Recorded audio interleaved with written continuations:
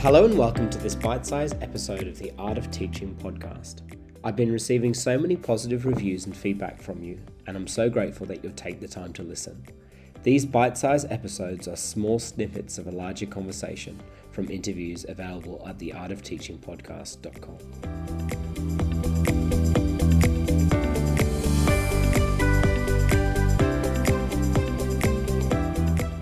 Today we have another bite-sized episode of the Art of Teaching podcast with the amazing David Allen. His best-selling book, Getting Things Done, The Art of Stress-Free Productivity, is a global phenomenon. Time magazine called this book the self-help business book of its time. What you may not know about David is that he was an accidental productivity guru. In his own words, he is the laziest person that I know. In this snippet of the larger interview, we talked about his life before he became one of the world's most sought-after speakers and management consultants. I hope that you enjoyed this bite-sized episode.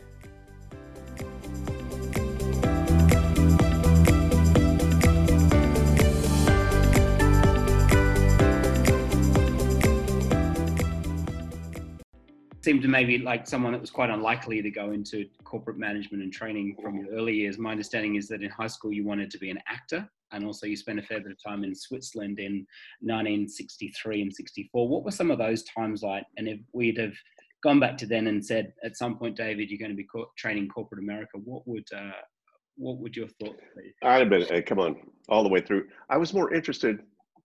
I didn't know what I wanted to do when I grew up. As a kid, I was an actor in the city that I grew up in Louisiana, in the U.S.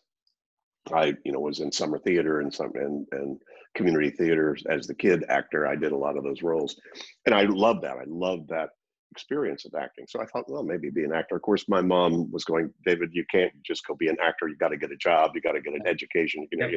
All that stuff that parents always tell us. Make sure your life is secure. But Yes. So then, yeah, I had the privilege of being chosen as an exchange student for a full year. Wow. While I was in high school. So I lived with a Swiss family for a year, and I went to the school that their kids went to. It wasn't an academic program; it was more social, called Live with the Swiss Family. Go to the school their kids go to.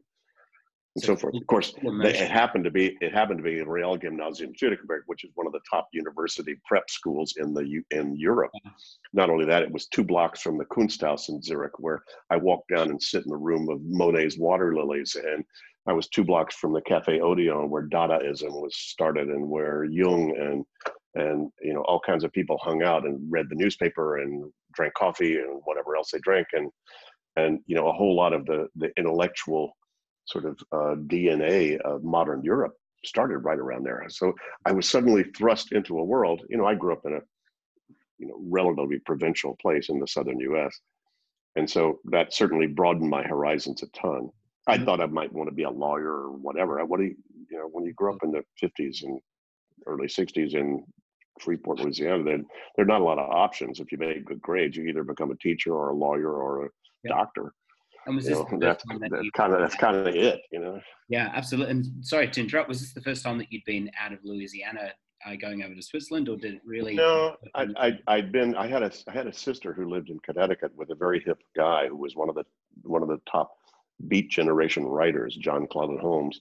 So I actually, at a fairly young age, my dad died when I was young, and my mom then took me up to visit my sister. She was a good bit older than me, and I got a window into a much hipper world than I'd grown up in. And of course, when I was an actor as a kid, there were all kinds of people that had come from other places because it was semi-professional, and there were people that came from New York, and I was able to sort of expand my horizons a good bit, even before I went to Switzerland. But Switzerland made a big difference just to see the world from a whole different angle, and especially from a place like Zurich, which is quite understated but quite sophisticated, in terms of its culture and the DNA and the history there.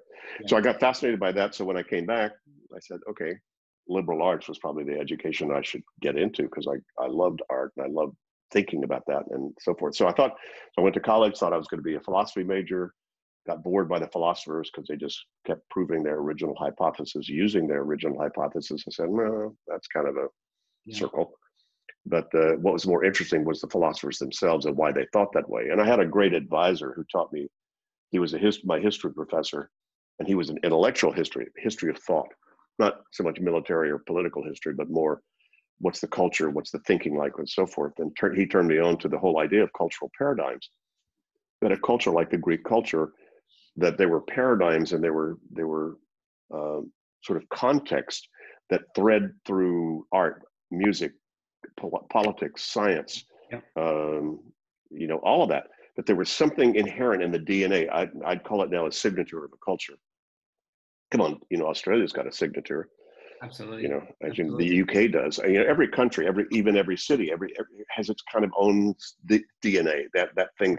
If you kind of speak that way, think that way, you're probably from there. Yeah. In terms of how they do that. Is that where you? Sorry. Please continue. So anyway, the longer story than you need to hear. No, not at all. So I was fascinated by the idea of paradigms, and then got into graduate school in American intellectual history, Berkeley '68. And discovered that at some point I said, instead of studying people who are enlightened, I want my own. So of course that was heady time to be in California and Berkeley in '68 and '69. And so I dropped out of graduate school to go find myself and find God, truth, and the universe, and did a lot of personal growth exploration. Got a black belt in karate, explored the martial arts, explored meditation, spiritual practices, all kinds of things. Yeah. So then if you'd told me then that I was going to be considered a guru in the corporate training and coaching world, I go, what are you smoking? Oh my God, are you kidding? Not exactly that was not exactly a strategic path I thought I would take. It seems, I've heard the saying, and I'm not sure who to attribute it to, but looking forward, it's really hard to have a plan, but looking back, it's quite easy to connect the dots. And it seems like quite similar stories. That's exactly right. Yeah. And exactly. Just one foot in front of the other. Yeah. To a large degree, it was just pay the rent. Yeah. Because I was in my own self-exploration, but they don't pay people to do that. Yes. So I had to pay the rent and make a little bit of a living anyway. So that's where if you read Wikipedia, I had 35 jobs by the time I was 35. They weren't careers; they were just jobs. I drove a cab. I cooked hamburgers on Telegraph Avenue. I had a vitamin distributorship. I ran a gas station. Yeah. But all those were just because I had friends in the world out there that did that, and I was just kind of helping them out and doing what I was doing so that I could pay the rent. Then I discovered, hey, I like to go in and see what I could do to improve the situation. I'm the laziest guy you ever met. So I just looked into, now they call that process improvement. I just called it lazy. Well, now we can call that efficient. It sounds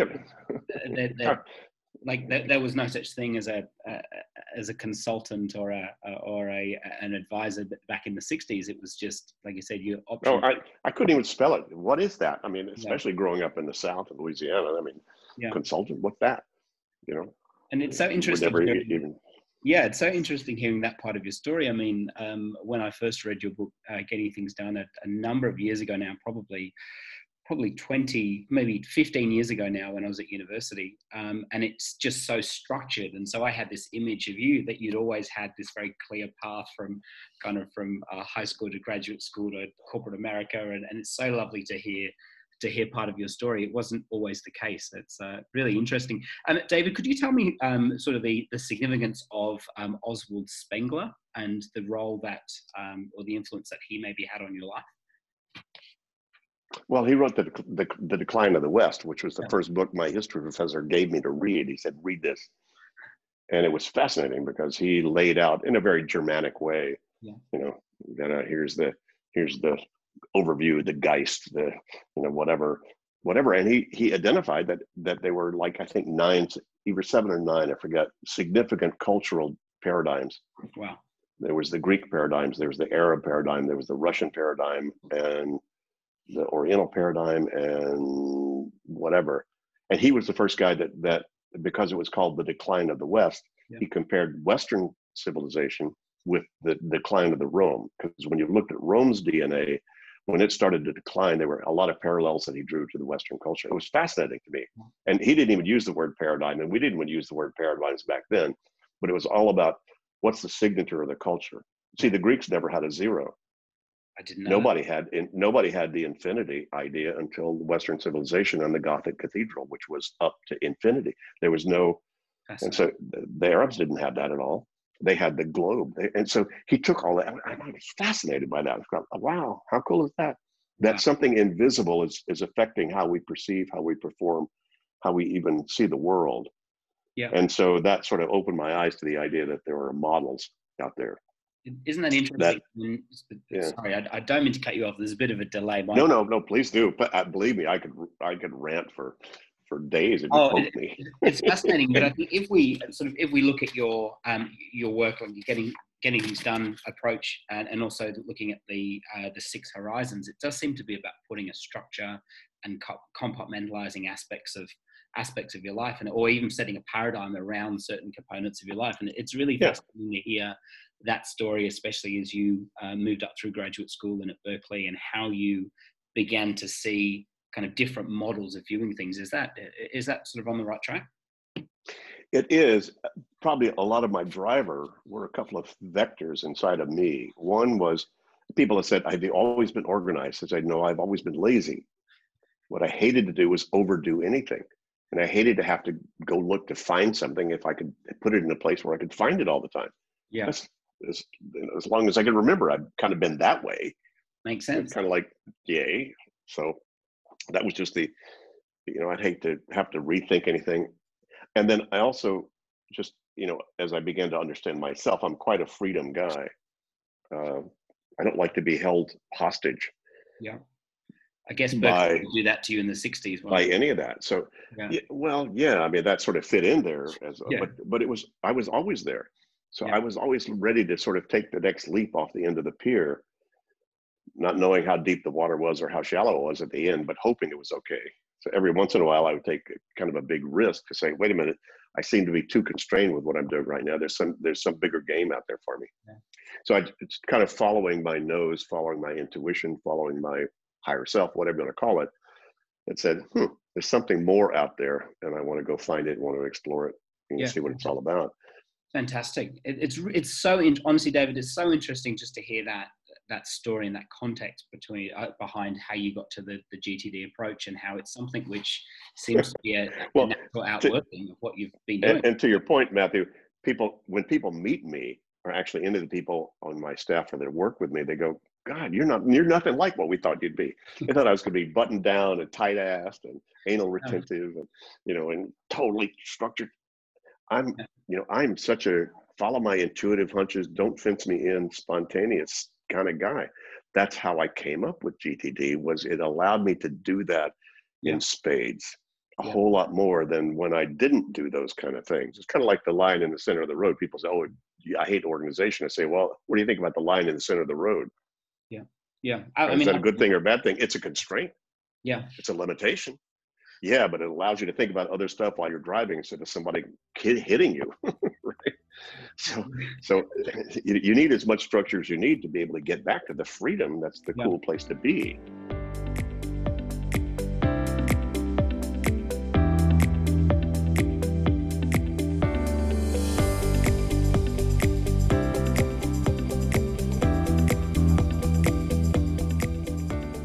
Thank you for taking the time to listen to this episode of the Art of Teaching podcast.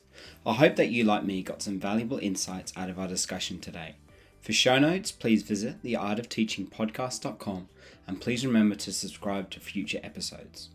If you could also let me know what your thoughts about our discussions were today, rate and review the episode on iTunes, and share the resource with anyone that you think might find it useful. Thank you for listening. Until next time.